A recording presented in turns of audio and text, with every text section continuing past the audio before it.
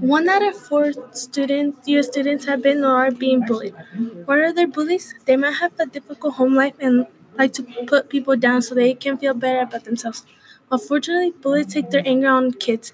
Kids should deal with bullying in a healthy way because it often leads to depression and suicide. 15% of students have been bullied because they look weak or people think they can go push them. Violence creates more violence.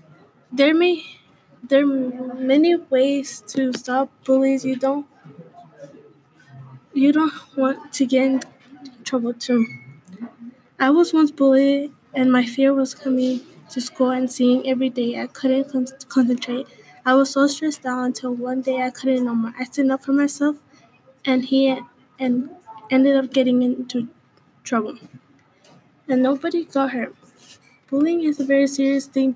People get hurt and they get afraid of coming to school or even talking to someone about it. Y'all need to stop taking it as a joke and making fun of people and all that stuff because if you were the one getting bullied, you wouldn't like it. And you would have done something about it, wouldn't you? One of one of the reasons why kids don't talk to an adult is because it makes them look weak. I understand if others think differently about going to talk to someone.